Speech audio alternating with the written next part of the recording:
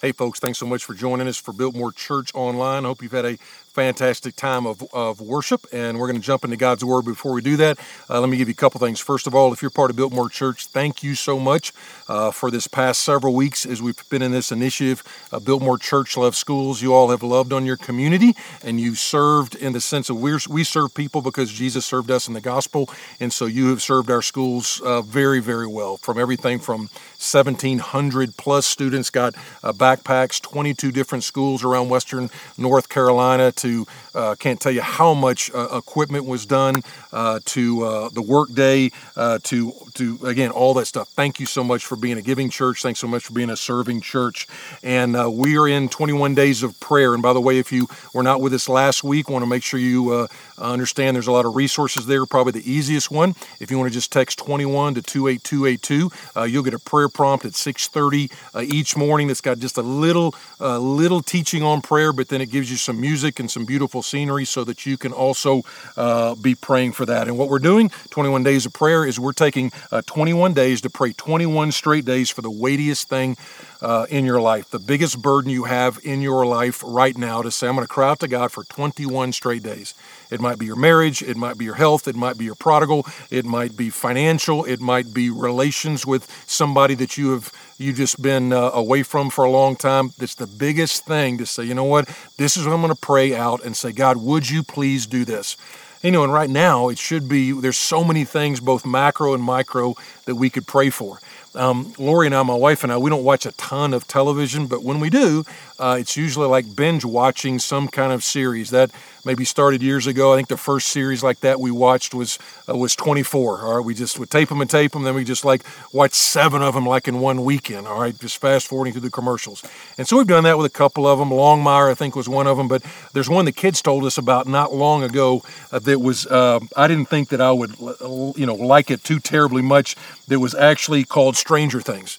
And Stranger Things, it was kind of this, I was like, you're describing it, but Lori's like, let's just try it out. And it was really awesome. We watched the whole thing, watched how many seasons we were able to watch. But one of the things they had was an alternate reality, and it was called the Upside Down. All right. And what this basically was it was it was a portal to an alternate reality that basically was like your normal life, except it was darker and grimmer and foreboding, and you always were thinking something's going to happen, something bad is going to happen. And I was like, that sounds like 2020, all right? Because that every day there is something pressing in on you, whether it's the big picture, whether that be who would have thought we would have been in a pandemic in 2020? Everything from the relational strife to race strife to all the different things going on. And on top of that, all the things that are going on to you personally. Those things that it's like, man, I don't know if I can make a difference. How can things actually change? Well, we're going to look at a text today in Matthew chapter 6 that talks about what you and I can do. All right, you can't do everything, and it's not the only thing you can do. But what Jesus shows us, Jesus obviously was the biggest change agent in the history of the world. And one of the things that typified Jesus' life is Jesus was all about praying and all about prayer. Jesus prayed at his baptism. Jesus prayed at his temptation. It said he would often go off alone to pray. Before he chose his disciples, he spent the whole night in prayer. Before asking his disciples their final exam question, who do you say that I am? He spent the afternoon in prayer. After they made their declaration, he took them to a mountain to pray. He promises Peter, listen, I'm going to pray for you during the upcoming trials. And then obviously the hours of his death, his final words were a cry of prayer. So here's what I want you to think about as we jump into this text. The disciples saw all the miracles, they heard all the sermons, but they never asked him that we know of, hey, teach us how to preach. They never asked him, hey, teach us how to do miracles. What we do have a record of is them asking Jesus, hey, teach us how to pray. And it's kind of odd from Jewish young men because they grew up around prayer. An Orthodox Jew would pray at 9 o'clock, he'd pray at noon, he'd pray at 3. Almost every Jew would have evening prayers, then they would have morning prayers. And so these guys were all around prayer, but when they saw Jesus praying, they're like, man, the power when Jesus prays and the way circumstances change when Jesus prays, that looks entirely different than when they were praying. And so when they asked him this, what he basically taught them is what is known as the Lord's Prayer. It's really the disciples' prayer. And what it emphasizes and what it's going to show throughout the scriptures is, listen, prayer is the conduit to God's power. Think of it this way, like your phone, you got a charger, all right? And that charger, the power's not in the charger. The power comes when you hook the charger up to an almost infinite amount of power, and then it charges your phone. In the same way, prayer is the conduit to God. It's how you relate to God. It's how you talk to God. It's how you get God's power in your life and in your circumstances. And so there's, again, a well-known section of Scripture that we're going to go to. Last week we talked about, listen, just ask. Don't give up until God tells you to give up. And then so today it's really about, how do I pray? If there's two things that keep people from praying, number one is, you know what, I don't see my prayers answered, so I don't know if it does them much good. Dealt with that last week. The second reason people really don't pray is because they're like, you know what, I just don't know how to pray. And so that's what we're going to do today. And to the request to teach them how to pray, Jesus gives them a well-known template, a pattern to pray. And I'm going to read the whole thing, but we're just going to focus really on the two verses. So Matthew chapter 6, starting in verse 9, he says this: pray then like this. He doesn't say pray this, he says pray like this. Here are the elements of prayer. And he says, Our Father in heaven, hallowed be your name. Your kingdom come, your will be done on earth as it is in heaven. Give us this day our daily bread. That's really what we talked about last time. Give us, he's asking. And then forgive us our debts as we have forgiven our debtors. And then lead us not into temptation, but deliver us from evil. Listen, there's so many things. We could do a whole series on this, on the Lord's Prayer, but let's just focus on the two things. And here's what I found out. If you and I can just get these two foundational qualities about God, if we can just get that, then we don't have to pray, we get to pray. It changes your whole attitude about what prayer is and how do I pray. So I'm going to make it as simple as I can. When we pray, pray my Father. Just pray my Father. Verse 9 is the banner over the rest of the prayer. And here's what I want you to understand. This can be revolutionary when it comes to praying. How you see God determines how you pray. How you see God determines how you actually pray. So, for example, if you see God as a judge or maybe a policeman, you're going to be thinking, oh man, they know what I did wrong, and I want to try to talk them out of a sentence or talk them out of a ticket. But you're definitely not going to go, man, I just can't wait to talk to them. There's not that there. If you see him as maybe a business partner, business partner, they can be useful. You're making money with them, but you would not say, I long to spend time with my business partner, not like you would your wife or your loved one or somebody like that. And so if you see them like, we would say today, Siri or Alexa, going back a few years, it would be OnStar. There used to be this deal, you can just Google it, this deal on OnStar. You'd get if you had a fancy car or a fancy rental car, you'd push this button and this OnStar lady would come on and be able to say, how can I help you? And you could ask where a Dairy Queen is or a Chick-fil-A is or whatever. And sometimes that's the way people see God. When I got to have some questions, then I'll go to him. What's revolutionary is if you and I actually can understand that as my Father, it changes everything. A well-known theologian, a guy named J.I. Packer, he said this: if you want to judge how well a person understands Christianity, find out how much he makes of the thought of being God's child, having God as his Father. If this is not the thought that prompts and controls his worship and his praying and his whole outlook on life, it means he does not understand the gospel very well at all. So prayer begins, loved ones, it begins with understanding and embracing the fatherhood of God. The fatherhood of God is based on the Bible doctrine called adoption, and that's taught throughout the epistles. And it's the idea is through the finished work of Jesus on the cross, we are adopted as his sons and his daughters when we repent and embrace Jesus by faith. Now just let that sink in. You are embraced as a son or a daughter. The old theologians would call it the great exchange, that when God looks at you, if you're in Christ, he looks at you and he sees the righteousness of Jesus on your life. And because of that, you can say, you know what? He thinks of me. Jesus' resume was put to my account. So when he looks at me, Jesus' resume counts for me. I'm his son. I'm his daughter. A couple of places. 1 John 3 says, see what kind of love the Father has given to us that we should be called children of God, and such we are. Galatians 4 says, when the fullness of time had come, God sent forth his Son, born of a woman, to redeem those who were under the law so that we might receive the adoption as sons. Listen, we've been adopted. If you are in Christ, you've been adopted as a son or a daughter. God loves you like that. The problem with you and the problem with me oftentimes, especially when it comes to prayer, is we oftentimes act like orphans. There's a bunch of people at our church that have either done foster care or foster to adopt or have adopted children, some from the U.S., some from foreign countries, some from very difficult situations. And there's been several times families, especially families that have adopted kids from foreign lands that really had some early years really difficult in that foreign land, from abuse to neglect to all of that. But I've heard several times when they've brought them over here and they're caring for them and they're part of their family and they're formally adopted, and that's my son, that's my daughter, they still oftentimes have a hard time not thinking like an orphan. They think like an orphan. They're scared to ask. They sometimes will steal food out of the pantry. Sometimes they'll steal money, all of that. You're like, listen, you don't have to do that anymore, all right? You're a daughter, okay? You're a son. You don't have to act that way anymore. Now listen, I know anytime you talk about fatherhood or the fatherhood of God, I understand particularly in this day and time, I'm talking to a lot of people who it's a very difficult thing to talk about in a good way, God is my father. Maybe you had a bad father, maybe you had a good father. But if you had a bad one, sometime when you talk about, it's hard for me to talk about God as my father. That does not bring up good memories.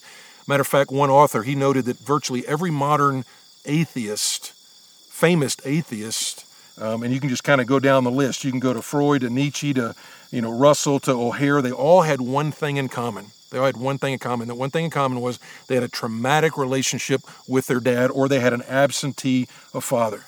Actually, Freud is the one that says nothing is more common than for a young person to lose faith in God when he loses respect for his dad.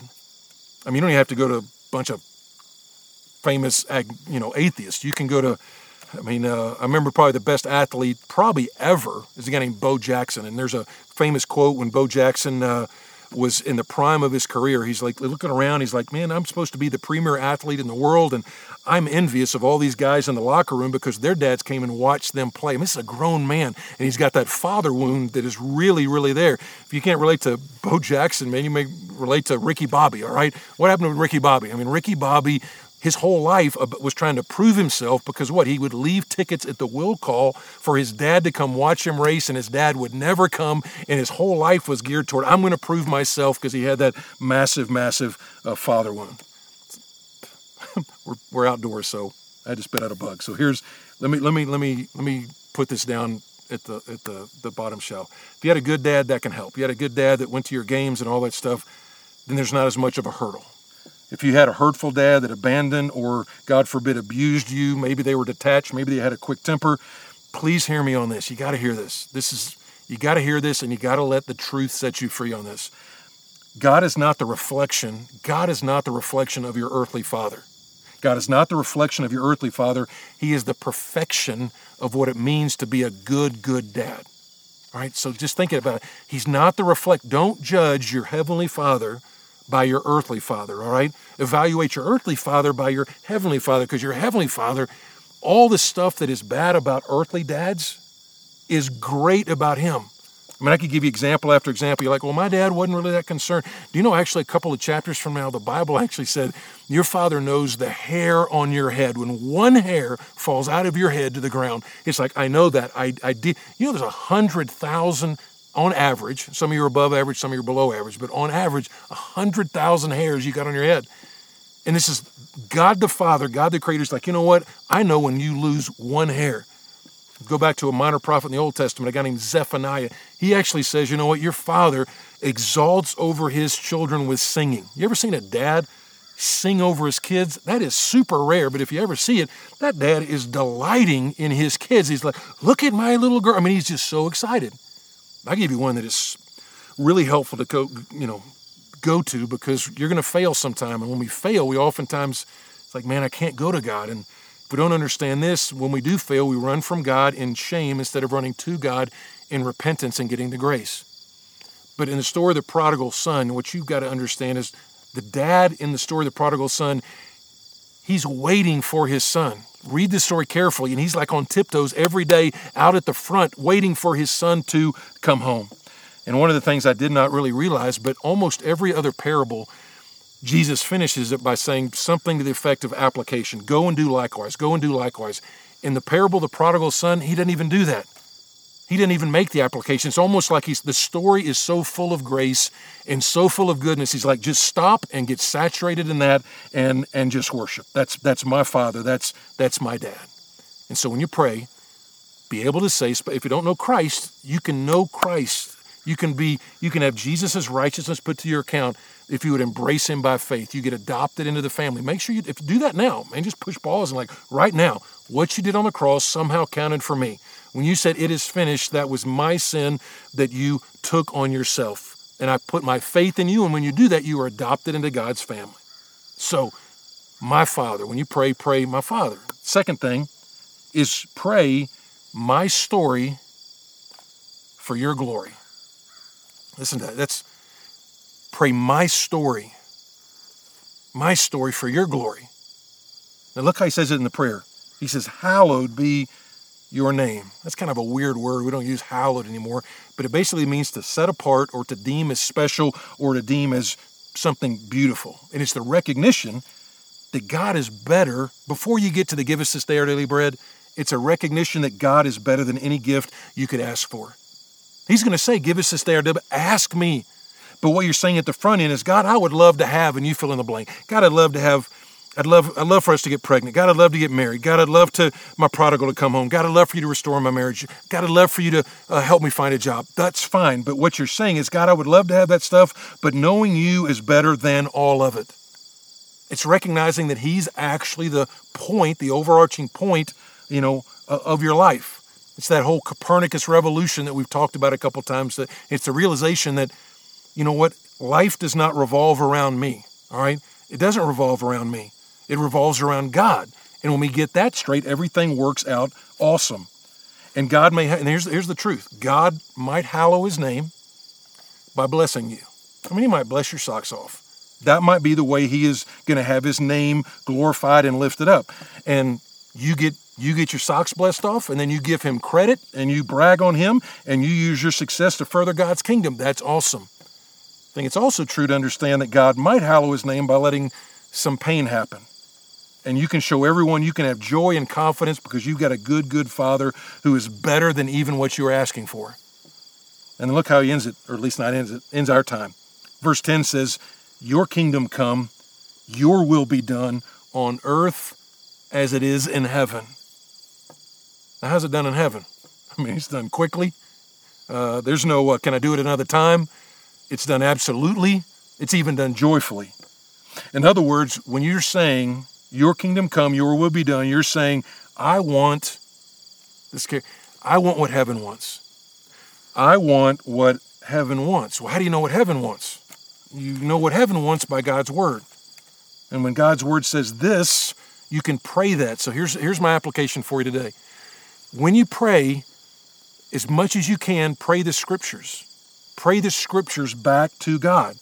Somebody said the prayers that start in heaven are heard in heaven. Think about it this way. It's like a hyperlink. When you're linking a promise of God to a prayer prayed in faith. If you don't know what a hyperlink is, you can Google it. Basically, when you click on like an email or click on a link in an email, it'll take you to another page. What you're doing there is you're saying, you know what, here's what you said here, and I'm praying that by faith. And so one of the best things you can do is when you read the Bible, just highlight it. If you're using it on your phone, highlight it there. If you're using it here, just highlight it. Highlight scriptures that stand out to you, and then don't just read it, but pray it. I'll give you some examples. I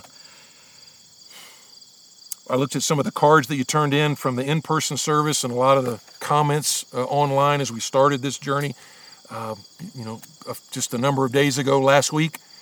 And a lot of them were for marriage. Like, how do you pray for marriage? There's so many prayers you can pray for your marriage.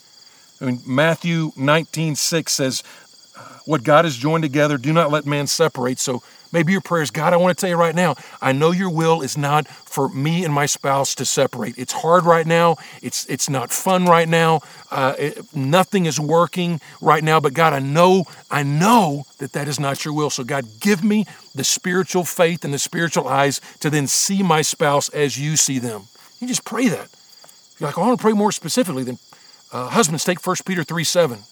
It says, husbands, live with your wife in an understanding way and grant them honor. So what would your prayer be? Your prayer might look like, God, help me to honor my wife. Honor means to treasure or to deem as special. God, help my wife feel amazingly honored in this home. Help me do what's necessary that she would feel honored.